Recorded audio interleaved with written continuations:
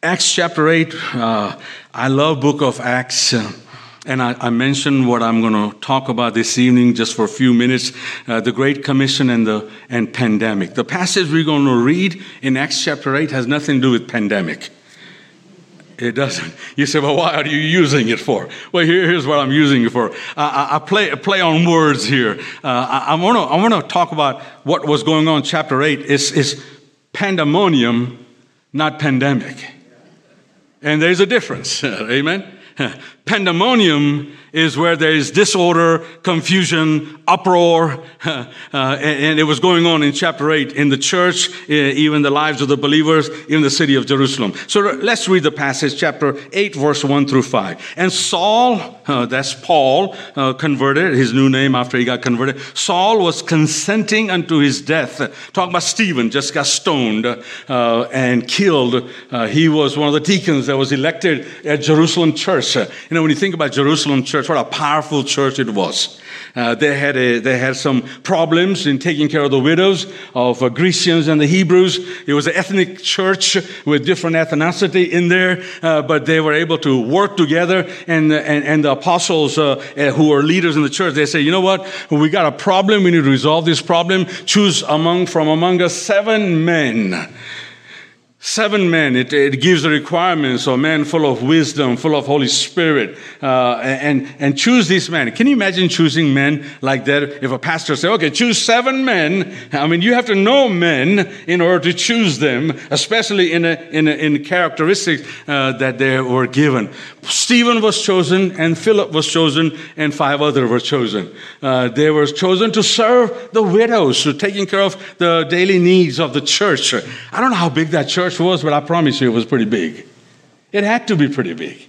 I told the people in India, I said, in order to choose 7 men, you at least have to have 70 in the membership. Amen?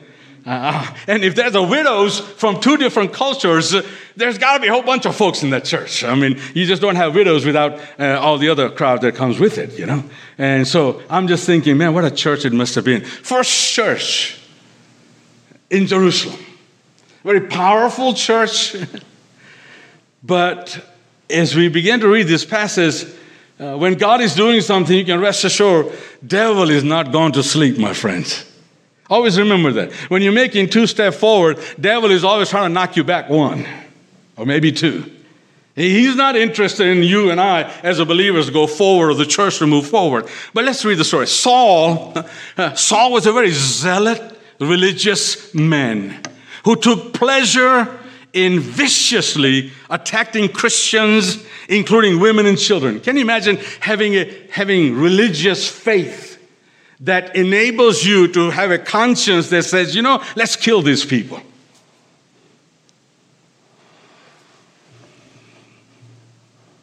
We know where that comes from, don't we? The Lord exposed the enemy. He's a thief. He's a murderer. He's a destroyer. Any religious system that follows that, where the energy comes from. And so here's Saul, who was a very prominent, zealot, religious Pharisee of his day and time. I believe in his mind, he was very clear that this Christian faith can be destroyed by destroying all the Christians. He believed that with all his heart. And he went out to accomplish exactly that. He said, you know what? I'm going to put a stop to this mess. I mean, we already killed his Messiah, the Christ, and now how did this blossom up? That's another question too, interesting to answer. How did Christianity blossomed when everything was against it? When all the powers of darkness were working against it? It was the power of the resurrected Christ working in the lives of these who believed. And so Saul is out. Let's read verse 1. Saul was consenting unto his death, and at the time there was a great persecution against the church, which was at Jerusalem, and they were all scattered abroad throughout the regions of Judea and Samaria, except the apostles. So now, God, in his divine providence, allows the church to come under severe persecution. The Bible uses the word devour. It's a word that gives understanding of an animal, a wild animal who has captured his prey and is tearing that prey to pieces. That's the picture that Saul is devouring. He's out destroying. His whole idea is to just completely put a stop to this. And the devout men carried Stephen to his burial and made great lamentation over him. As for Saul, now listen to these words. And as for Saul, he made havoc of the church, entering into every house and hailing men and women, committed them to prison. Therefore, they that were scattered abroad went everywhere hiding. That's not what he said, does it? You would think that would be the proper response. Here's this guy with authority to take you as a believer and bind you and imprison you and behead you. He has the authority. And he's doing it. He's doing it. And these people who were left in Jerusalem, some of them are being imprisoned, some of them are being scattered. The picture here is simply like a farmer with seeds in his hand as he scatters in the field these seeds, because as he begins to scatter them, they're going to be planted and they're going to bring fruit. That's the picture here. God is scattering his church. It was never intended to be Jerusalem, big, mega church. God says Jerusalem, Judea, and Samaria, and the uttermost part of the earth. You couldn't camp out at Jerusalem. Though there was great things happening, great things were going on, God was blessing, but God's intention was to take that blessing and go bless the world. That was his desire. And I believe he permitted this persecution to rise, that the church can be scattered. I love what it says when they were scattered. They didn't hide. They didn't bunker down. They didn't complain. They didn't rise up against the authorities. They simply preached Christ under the most dire circumstances, under the pandemonium that was going on. Just complete chaos and confusion and breaking apart of everything they have known to be normal is no longer normal. They're scattered from Jerusalem. Some in prison, some have ended up dying, and some have been scattered out. And as you read the rest of the story, Philip ends up in Samaria, and what a revival that takes place as he's there preaching the gospel. Now, these men were ordinary men. They were not preachers. Remember, he says, apostles stayed in Jerusalem. The elite, they didn't leave. They stayed in Jerusalem. But the church scattered. And as they scattered, brother, they took the opportunity and maximized it. They said, we're not going to back down. We're not going to fight against this enemy. We're going to preach Christ. We're going to share Christ. And what I want to say this evening is simply this. What made these men and women do what they did? They were under a pandemonium, and we are under a pandemic. Pandemonium scatter. Pandemonium scatter them, confuse them. But pandemic doesn't scatter, it restricts and confines us. And almost a question arises. So how can we take the gospel to the nations when you can barely leave your own home? How do we continue to prioritize mission, home and abroad? How do we prioritize this? While we wait for countries to open up and travels to resume. I believe these Christians gives us a pattern. 3 things. What did they do? I believe they prayed. They prayed. You say, how do you know? Well, come on. What do you do when problems comes? We pray. And this is a severe problem. They are going to pay with their own life. They prayed. They prayed, oh God, protect us. Oh God, empower us. Oh God, allow this to bring glory to you. Wow. Because that's the rest of the context of that passage in the chapter tells us the story. They didn't back up. Though they were scattered in regions and communities they have never lived and worked under, they went and shared Christ. They wanted to glorify God even in this midst of this persecution. The old historians put it this way: it became the seat of the church. It's a powerful statement, isn't it? And when God is glorified, you can rest assured, devil's going to be horrified. Always. These men and women determined in their minds, you know what? We're going to pray. Why prayer becomes so essential to the Great Commission and the mission? Here's what Oswald Chambers said. He said, prayer does not equip us for greater works. Prayer is the greater work. Sometimes we think if I pray, it will equip me to be better. No, prayer is the work. That's where you begin to wrestle this spiritual warfare and win victories with God. And so well put by Mr. Oswald. The greatest work we can do is to pray. And while we need to wait to go, we shouldn't wait to pray. Amen?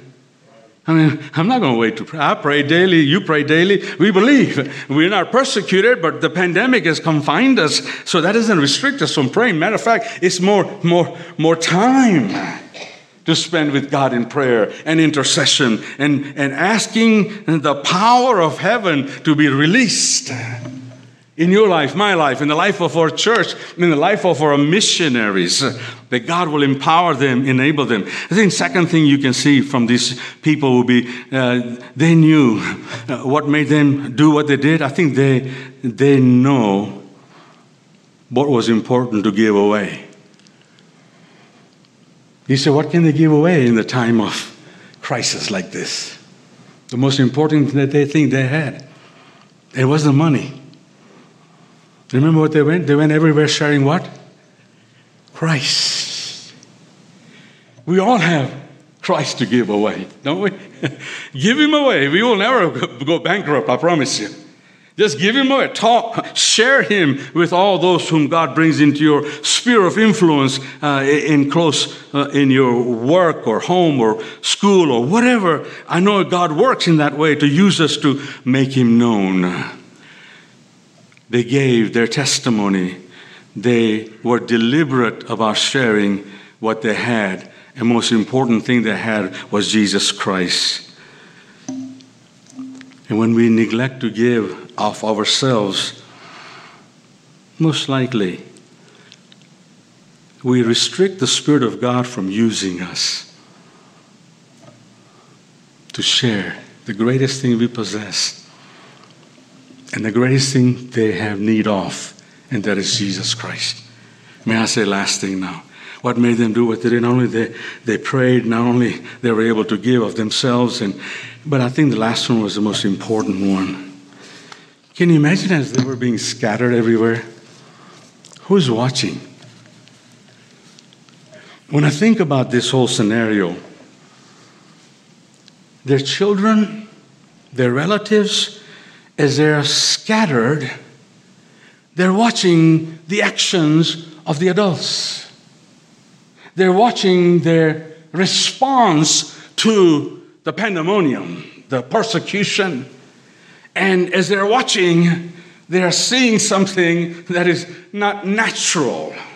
They're seeing something supernatural when these adults or their parents or their guardians should have hid them, or all of them should have hid somewhere trying to avoid persecution and avoid problems. They were bold in their faith and sharing Christ with people.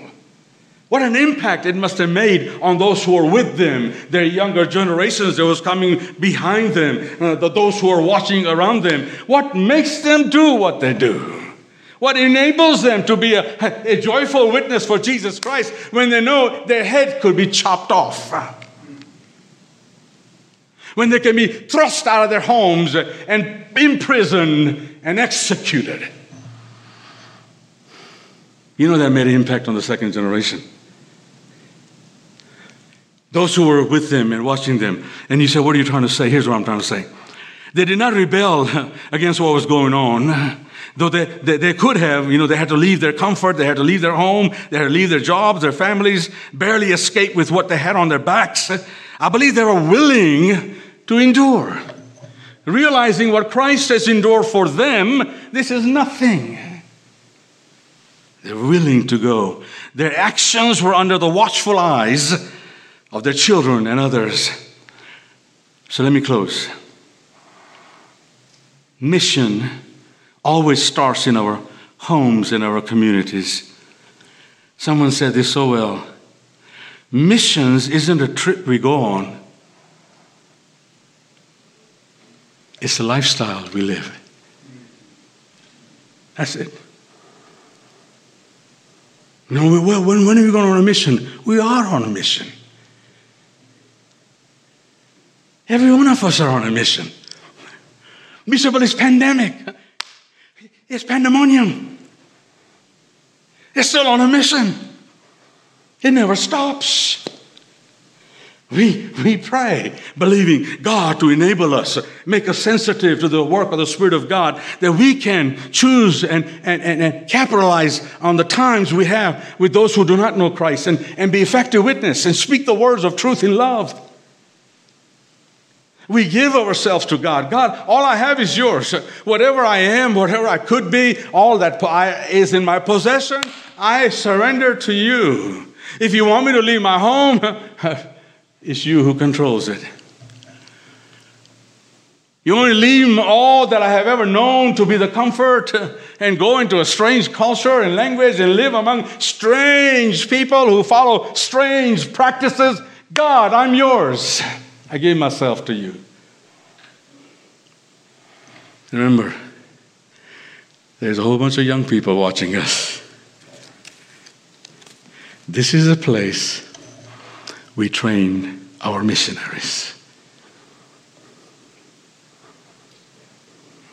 They're watching me, watching you. Everywhere I go preach, I tell everybody. And most of the pastors there in the church, I have known them when they were teenagers, or they heard me preach somewhere, and they will introduce me. Oh, Brother Hammett came to our church when I was 6 years old. I said, oh, my soul. And what they're saying is simply this. Brother Hammett, you better keep walking straight because we're watching you.